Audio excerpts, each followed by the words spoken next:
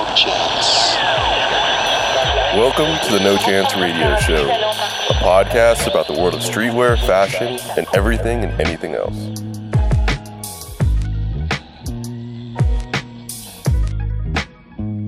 I want to welcome you listeners to Season 2, Act 2, aka Episode 89, you know, for those who are all about like loyalty and don't want to burn that binge streak.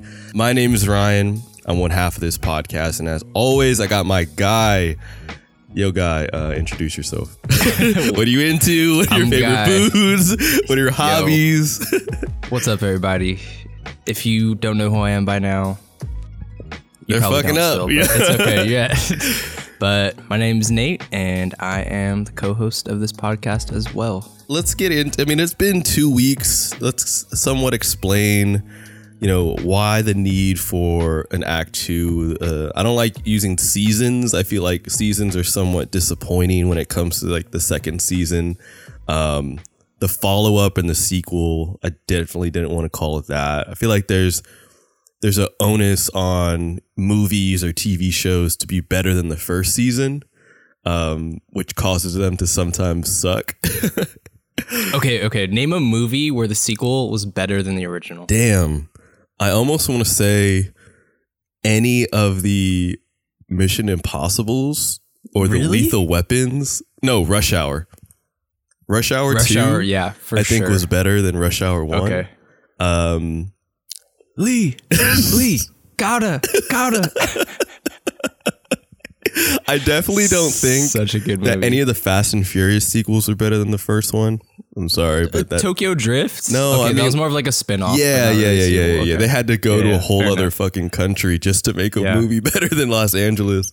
But yeah, I mean, Act 2 to me, I mean, if we want to put it in layman's terms for when you're thinking about what, like a play, right? Like that's where acts come from. Act 2 essentially is the place where you incur conflict. Like it's the troubling part of your play or your movie, if you want to call it that. And I think it kind of represented like the next, you know, trajectory of the podcast, of our lives, of like incurring conflict and stress and, you know, all this shit going on in our lives and just where this podcast has taken us. So yeah. So basically anytime we're stressed out, we're just going to call it a new act. We're going to be like, all right, yeah, we're taking 3 weeks off. Act 3 after that. No, it's not an excuse. Don't listen to Nate. It's not an excuse. Like, yo, I'm not really feeling it today. Let's just call it Act 3. No, you know what's kind of funny sometimes is when people are constantly in that mode of their lives or that part of their lives where they feel like the need to reinvent themselves, and it's like every other week they're like a completely new person or some shit. Like there's something about constantly rebranding or constantly reinventing yourself. I'm not saying like you can't do that, but when it's so often to the point where nobody knows who you are, then there's something troubling about that. So that's why I think after 2 years, a nice little rebrand, a nice little switch up, it's not that bad, you know? I think we do things a little bit different from your typical podcast show, you know? We take relevant streetwear topics and, you know, we dissect them oftentimes to a very annoying extent. But sometimes we try to find out, you know, why it is the way or why we wear the things that we wear. And I feel like whether we get down to it on a psychological or like biological or whatever those other fucking sciences are, I feel like we get to the root of geological, sociological. I feel like we get to the root that at the end of the day, you know, our point is that streetwear plays a huge role in our generation, in our lives. And through the topics that we cover on a weekly basis, we're going to tell you why that's true. We're No Chance Stradamus. We're essentially the predictors of the streetwear world and this industry. And I feel like we've had a pretty good success rate in our conversations on what things have looked like and sort of the trajectory of shit. You know what I mean? Yeah, I think so. I think we're pretty spot on when we, we're pretty, I think I'd like to say we're pretty informed and we we somewhat know what we're talking about and that we're pretty accurate when we're predicting things, you know? Yeah, and I don't think nowadays, if we can touch on this topic real quick, I don't think nowadays, like having an extreme resume or extreme backing in any industry. I mean, obviously, like if you're a doctor, you gotta go to medical school. But I mean, in terms of having an opinion and the different outlets that are accessible for us, whether it's podcasting or, you know, people on YouTube, there are people that are, you know, providing their opinions and their reviews on products and things that may not have the experience that people that have had like tenured, you know, experience in this industry or have started brands. But nowadays, there's so much access to information, and being a consumer is more than just buying shit nowadays. You know what I mean? So it almost gives us more of a right to have this platform to speak about this shit. Yeah, we're like the undergrad class of streetwear, and then like a Benny Gold or like Jeff Staple. That's like when you're trying to get your master's. Like that's that. Bro, they're the Sama Cum Laude. We're freshmen, like in the dorms, just still fucking around, like not taking anything seriously. Like, yeah. All right, but let's get into some topics and our topics for the week. First one I wanted to touch on, which was one that had been circulating around social media for a bit, and it's something that even outside of, you know, people that are into fashion, people that are into streetwear, it was something that everyone was gravitating towards. It was a picture of a influencer. Her @ name is Ari. I'm assuming her name is Ari, but @ARII. She's an influencer on Instagram, pretty typical, had about 2.6 million followers, which is a huge stretch for an influencer. Like that is top percentile, I would say, in terms of, you know, following. But she wanted to essentially release a clothing collection. And in doing so and marketing on her Instagram and using her followers as her consumer base, in total for her first collection sold about 36 pieces. And that's not 36 of one individual piece. That is 7 items total in her line and equates to 36 total pieces. So that's like 1 shirt, 5 pairs of pants, 10 whatever. But I think the question here and why the conversion rate was so low, and a larger conversation being about influencers, is, you know, that following you would expect 2.6 million followers, and you sell 36 items of clothing. There's something going wrong in this equation here, because it just does not add up. Yeah.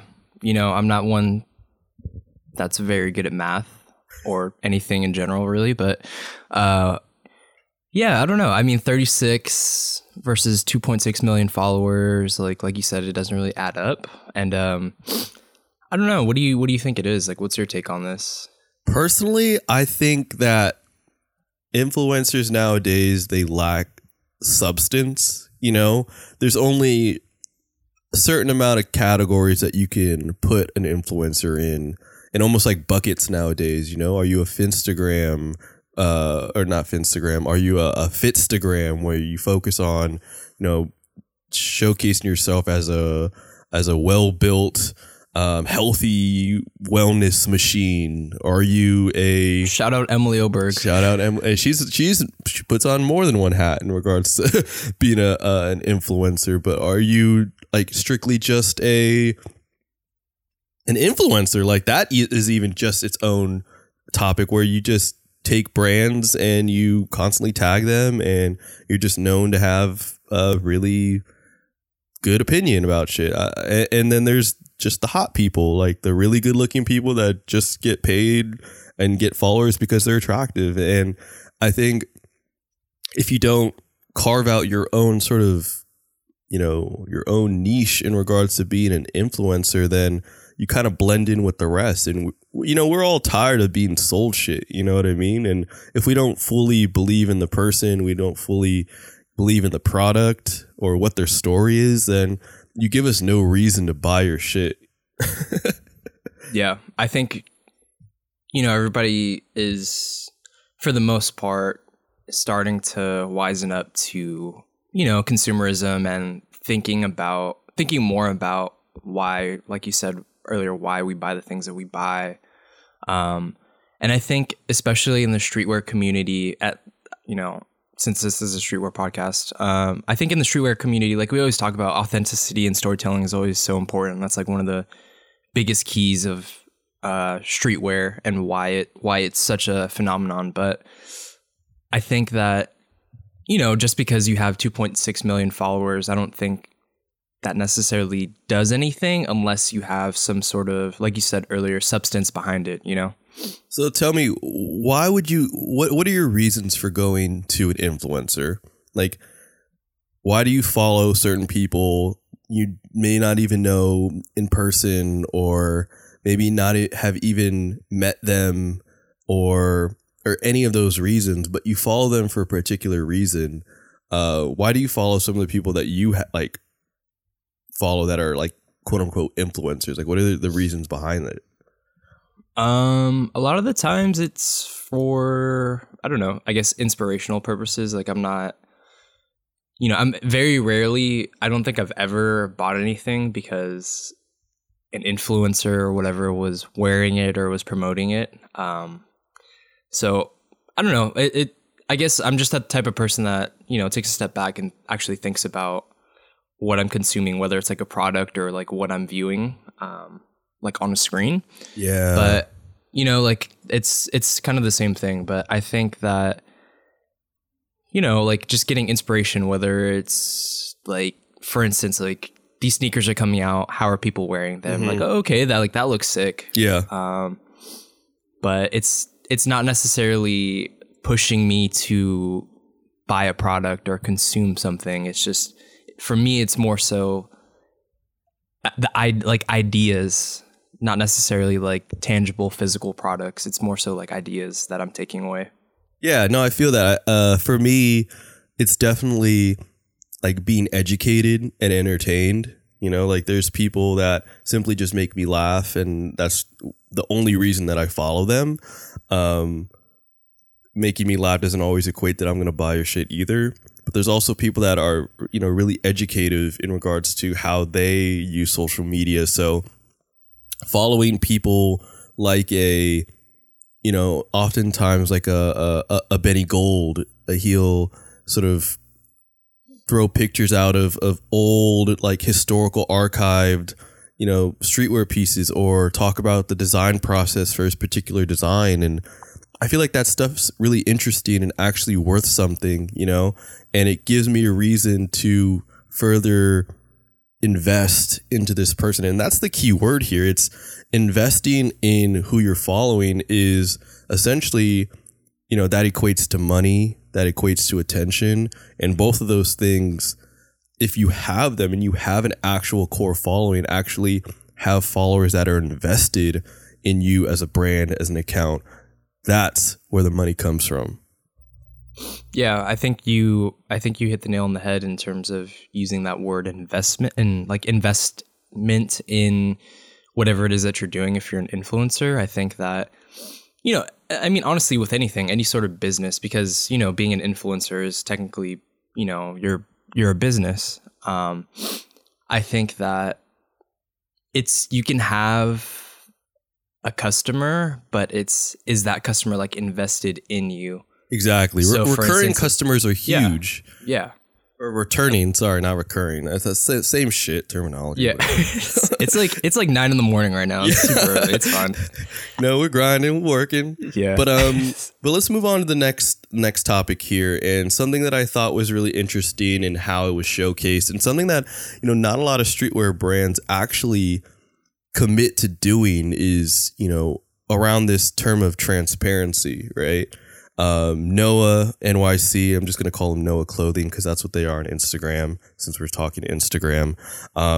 They're doing a 4-part segment, sort of explaining why, I mean, just to keep it very candid, why their shirts cost more money, right?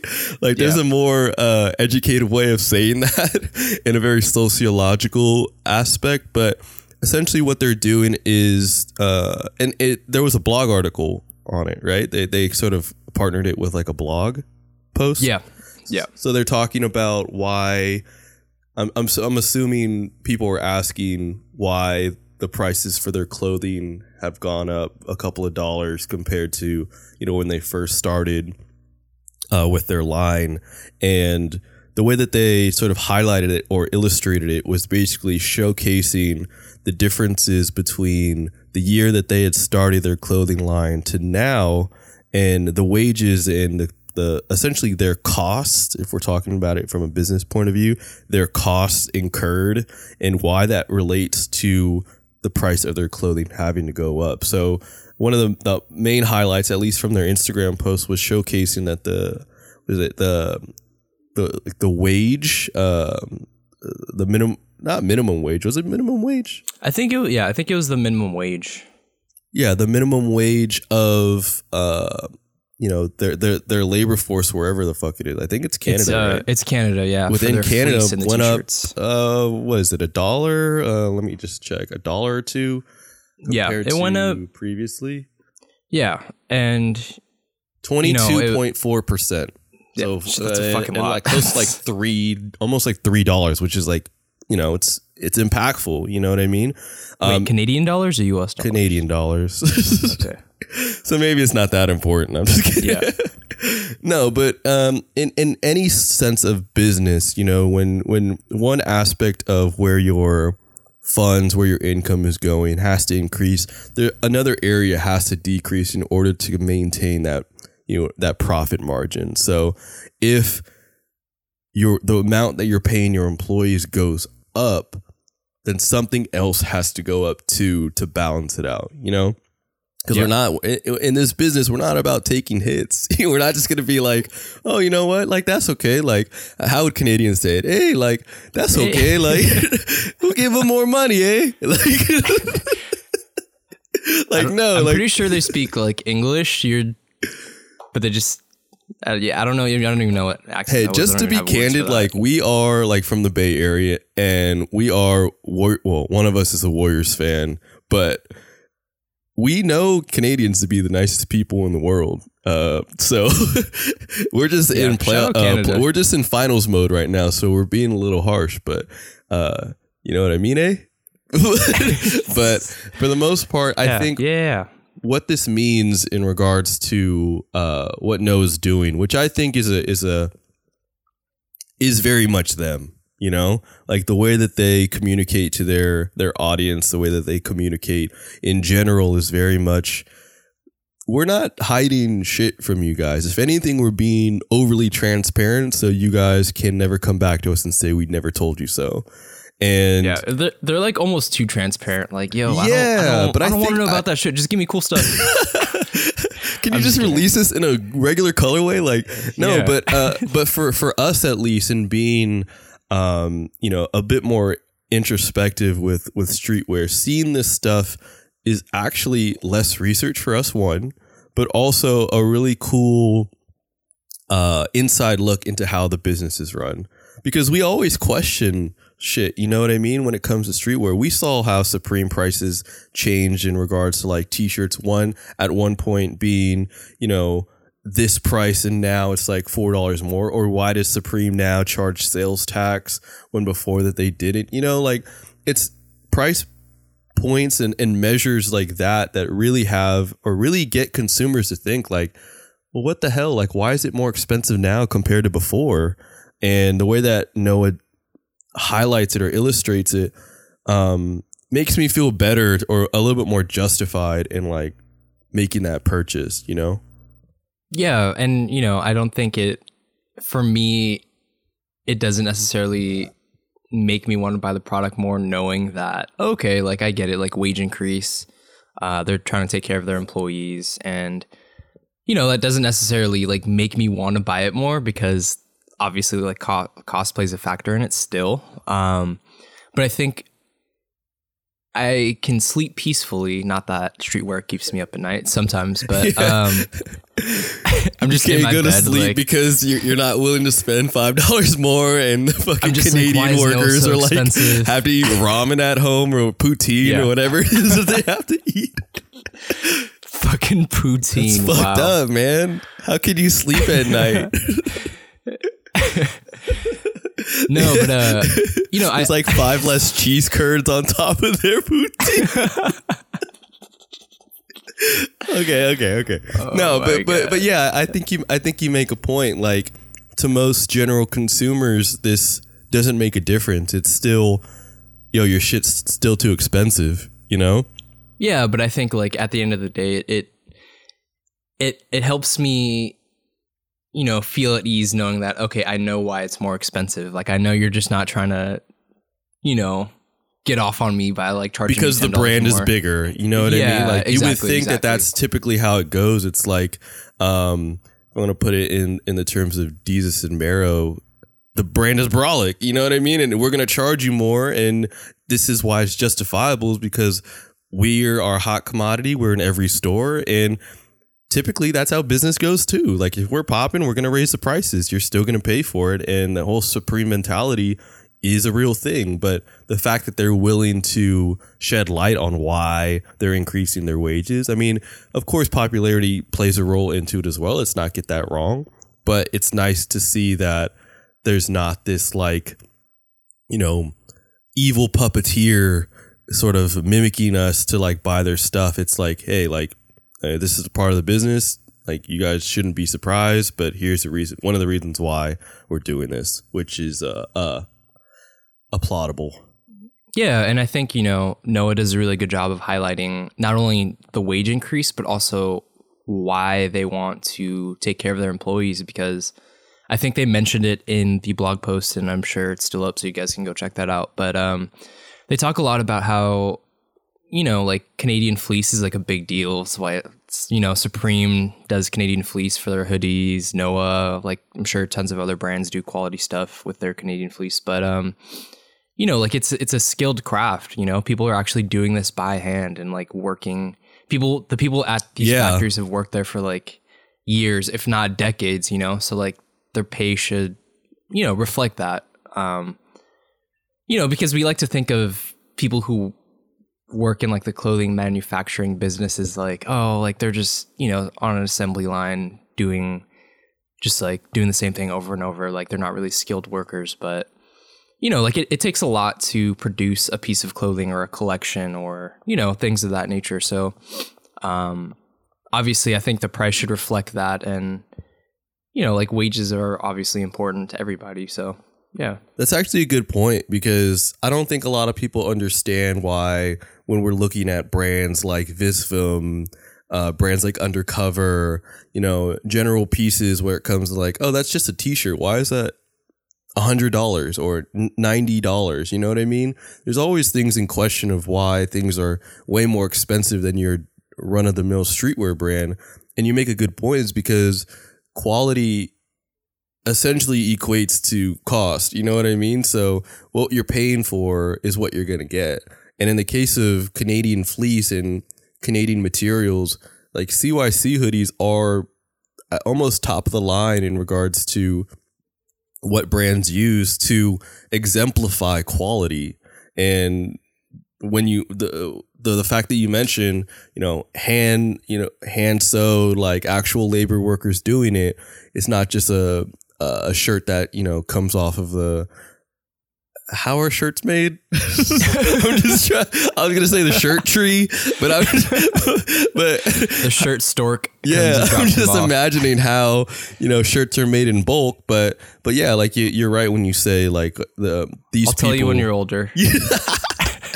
These people, and the way that they're doing stuff is it's farther beyond, how, general widely produced things are made, and that's why it costs more money. But at the end of the day, we applaud Noah for being transparent, and we can only ask fucking every brand to be like that, rather than just ripping us off for the sake of ripping us off. Yeah.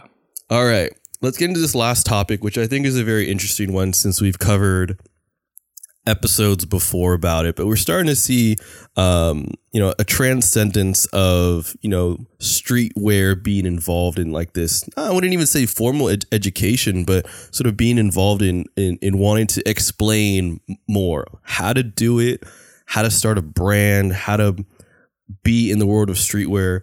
I think Benny Gold just released a Skillshare. I don't even know how to describe Skillshare. It's like a kind of like an online tutorial educational course, right?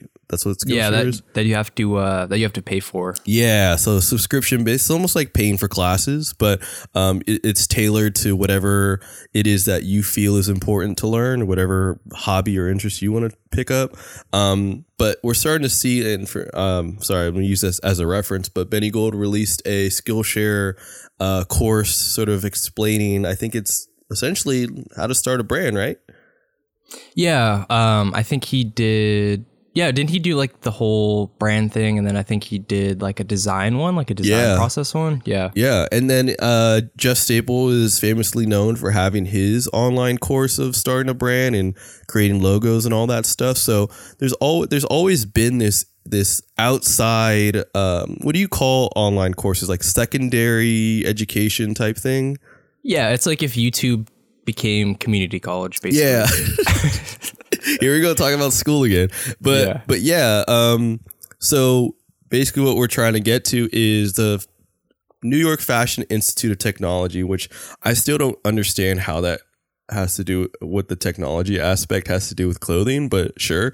But New York FIT was one of the first schools fairly recently to incorporate streetwear and athleisure as a category in their yearly sort of end of the year showcase, which is essentially just a giant fashion show.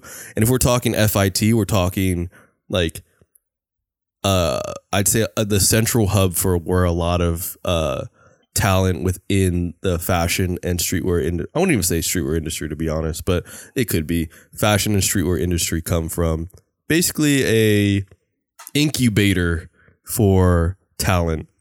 The next emerging designers. I mean, like FIT, Parsons, like all that. They all sort of hold the same amount of weight in terms of the talent that comes out of those schools. So through design and things of that nature. But in the mention of this being like the first time that they've incorporated streetwear and athleisure, only shows the general trend of where this shit is going. Obviously, they're a little bit late because streetwear has been around for so long. Athleisure has been around for a couple years now, but they're now seeing the sort of integral impact of what these two categories as its own thing can do for fashion, or the fact that these two categories are now considered fashion.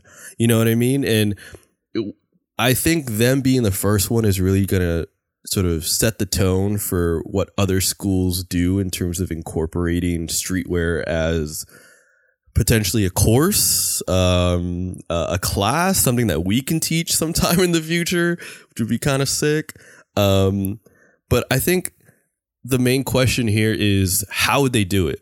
How the hell does an institution like FIT, a private college, a community college, a Skillshare, how do they do it? And if we could do it, what the hell would we do? I feel like it would essentially be this. It would essentially be a live podcast, just not being recorded. I feel like. So we could start charging is what you're telling me?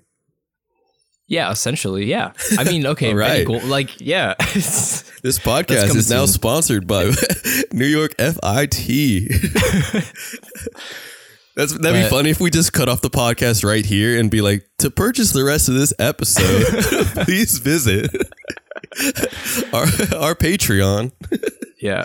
Financial aid, we don't accept that. Yeah, right? And yeah. I'm just thinking, because a lot of schools can do it, obviously. Everyone has access to the Bobby Hundreds, the Benny Golds, the Jeff Staples, people who are, integral to this community, people that know the A to Z process, obviously with a little bit of money.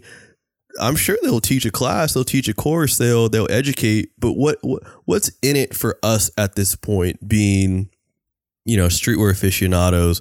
What's in it for us to have a course like this in a college? What if say, I don't know, I'm just gonna name a random college. What if someone like Harvard had a course that was, introduction to streetwear and culture, what essentially would that do for our community and being the streetwear community?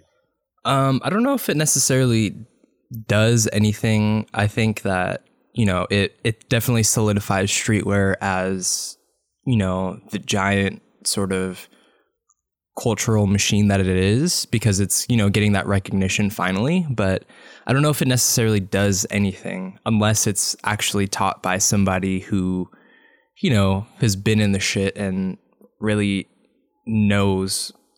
has experienced it, lived through it, knows what they're talking about. Because, like it's like with any subject. If you're a professor and you haven't really, experience the things that you're teaching, it's like how you might be able to teach it, but to what extent, Yeah, exactly. And that's, we touched on this in the very beginning of this episode, like obviously we can only provide our opinions and reviews on so much, like from watching videos, from listening to interviews, which I think are gems in themselves, you can learn the process and how to do things pretty much from A to Z, but actually doing them is an entirely different story. And having a course taught by someone who, had just recently read up on streetwear is different than if we had someone who was tenured in this shit and started multiple brands and seeing wins and losses. And I think that's a very important part to why that, even for us, we find like panels and talks to be like really, really cool. Like, Bobby Hundreds has his book coming out. Go to Amazon and RSVP or pre-order that shit. But he has a book coming out and he's doing his little book tour where he's going to different bookstores and doing talks about his book.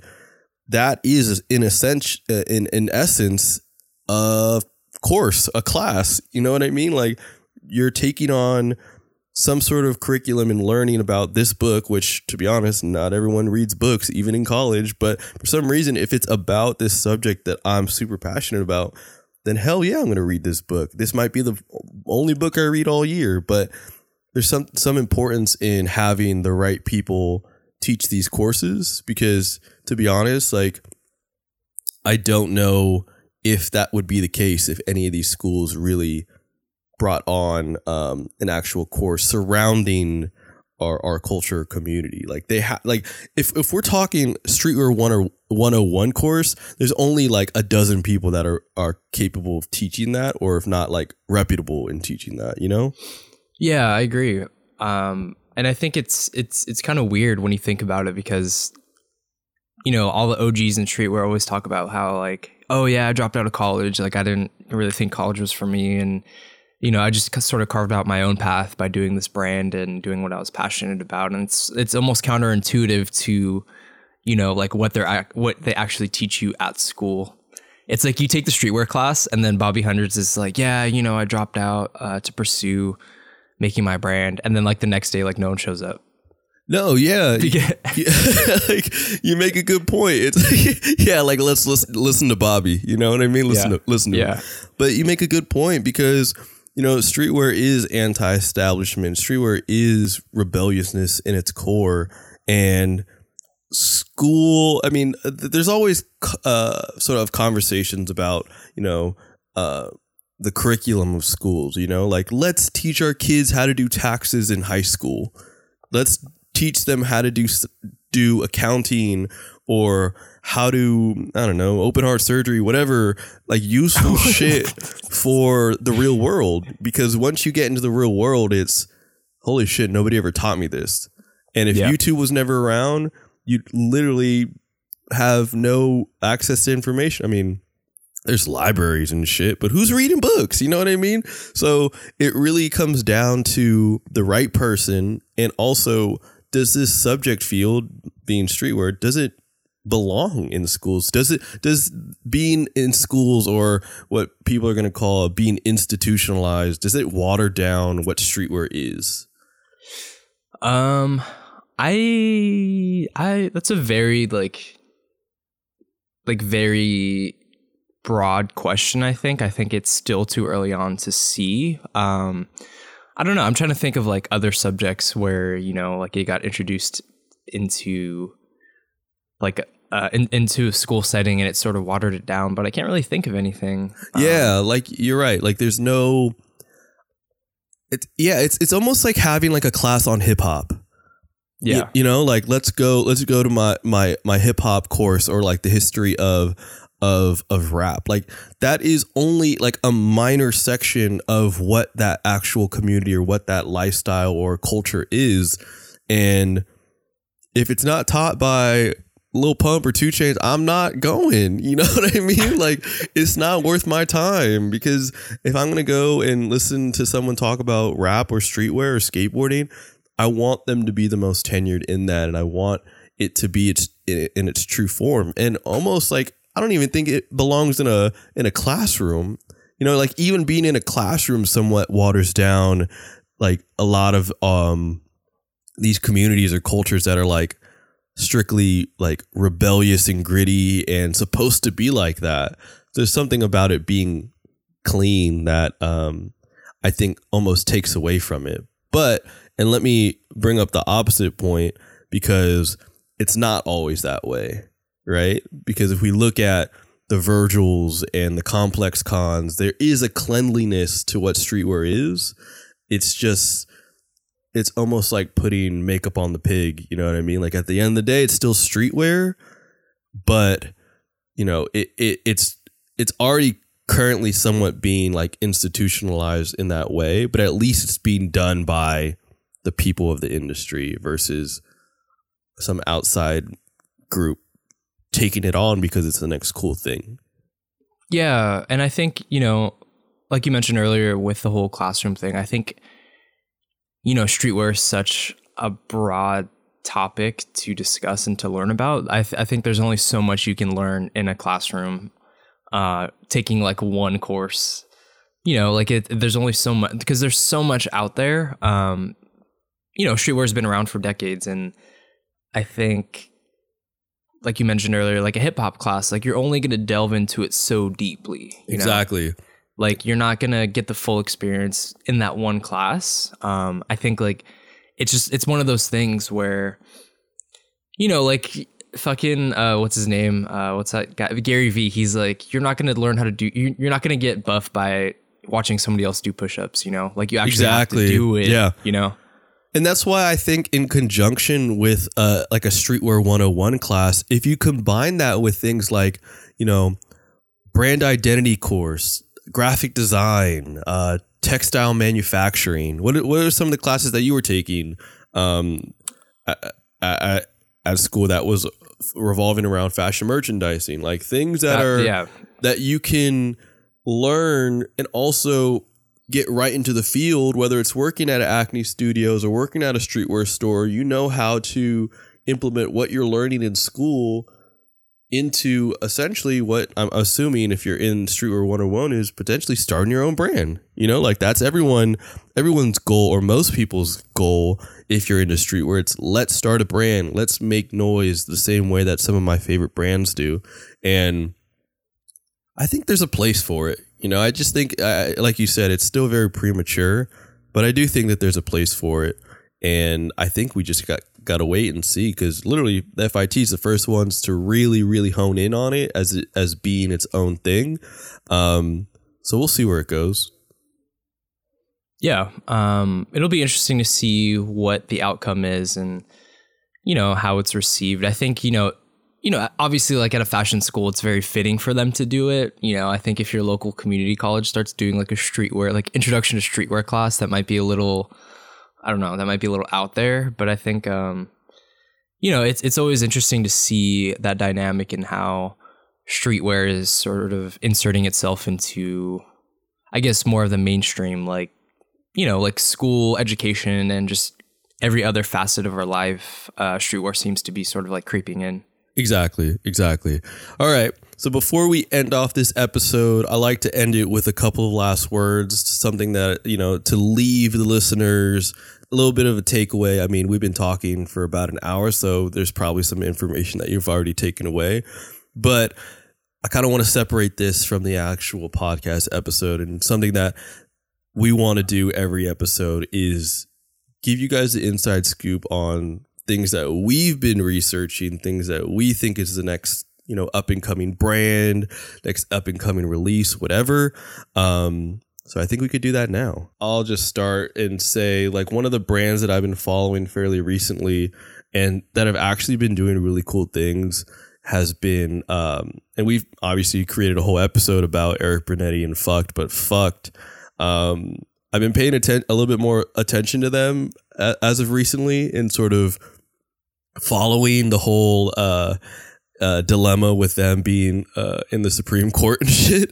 Yeah. But I've always liked what they did, and their graphics are always A1. Like, I'd say top 5 in terms of their graphics. What would my top 5 be? Maybe like Undercover, Supreme, and like Fucked, and some other ones. But I've been following their releases fairly recently, and one of the ones that got me really excited is Fucked and Richardson. Richardson's like a very like cutting edge, almost like what I was gonna say. What Pleasures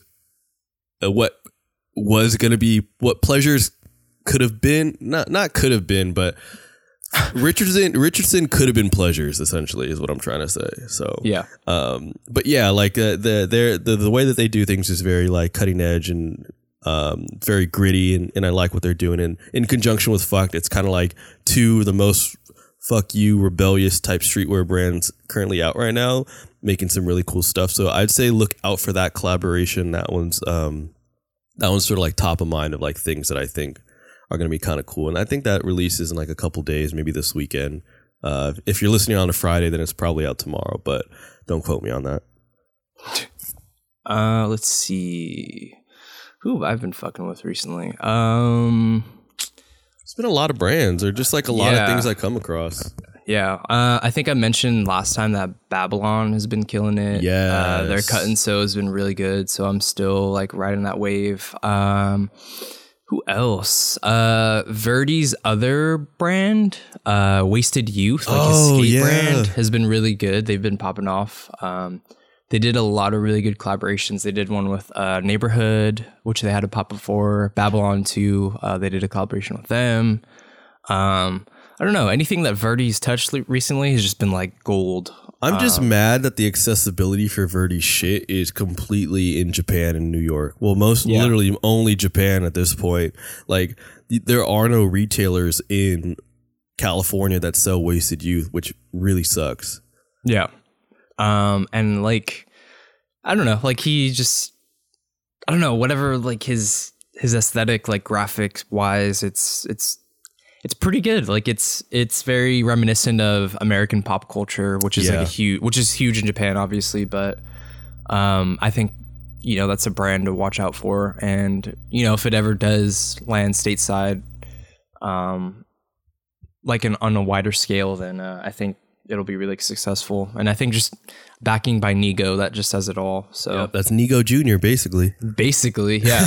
Like dead ass, like a clone of him, already like killing it with the best rappers and everything. So I'd say look out for those two brands, those two collections. Do some research, find a new brand, man. Find something new every day.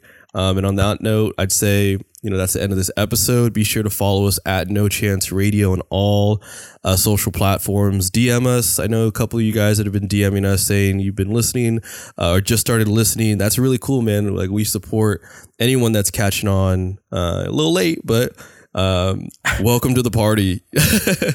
And that is episode 89, Act 2 of the No Chance Radio Show.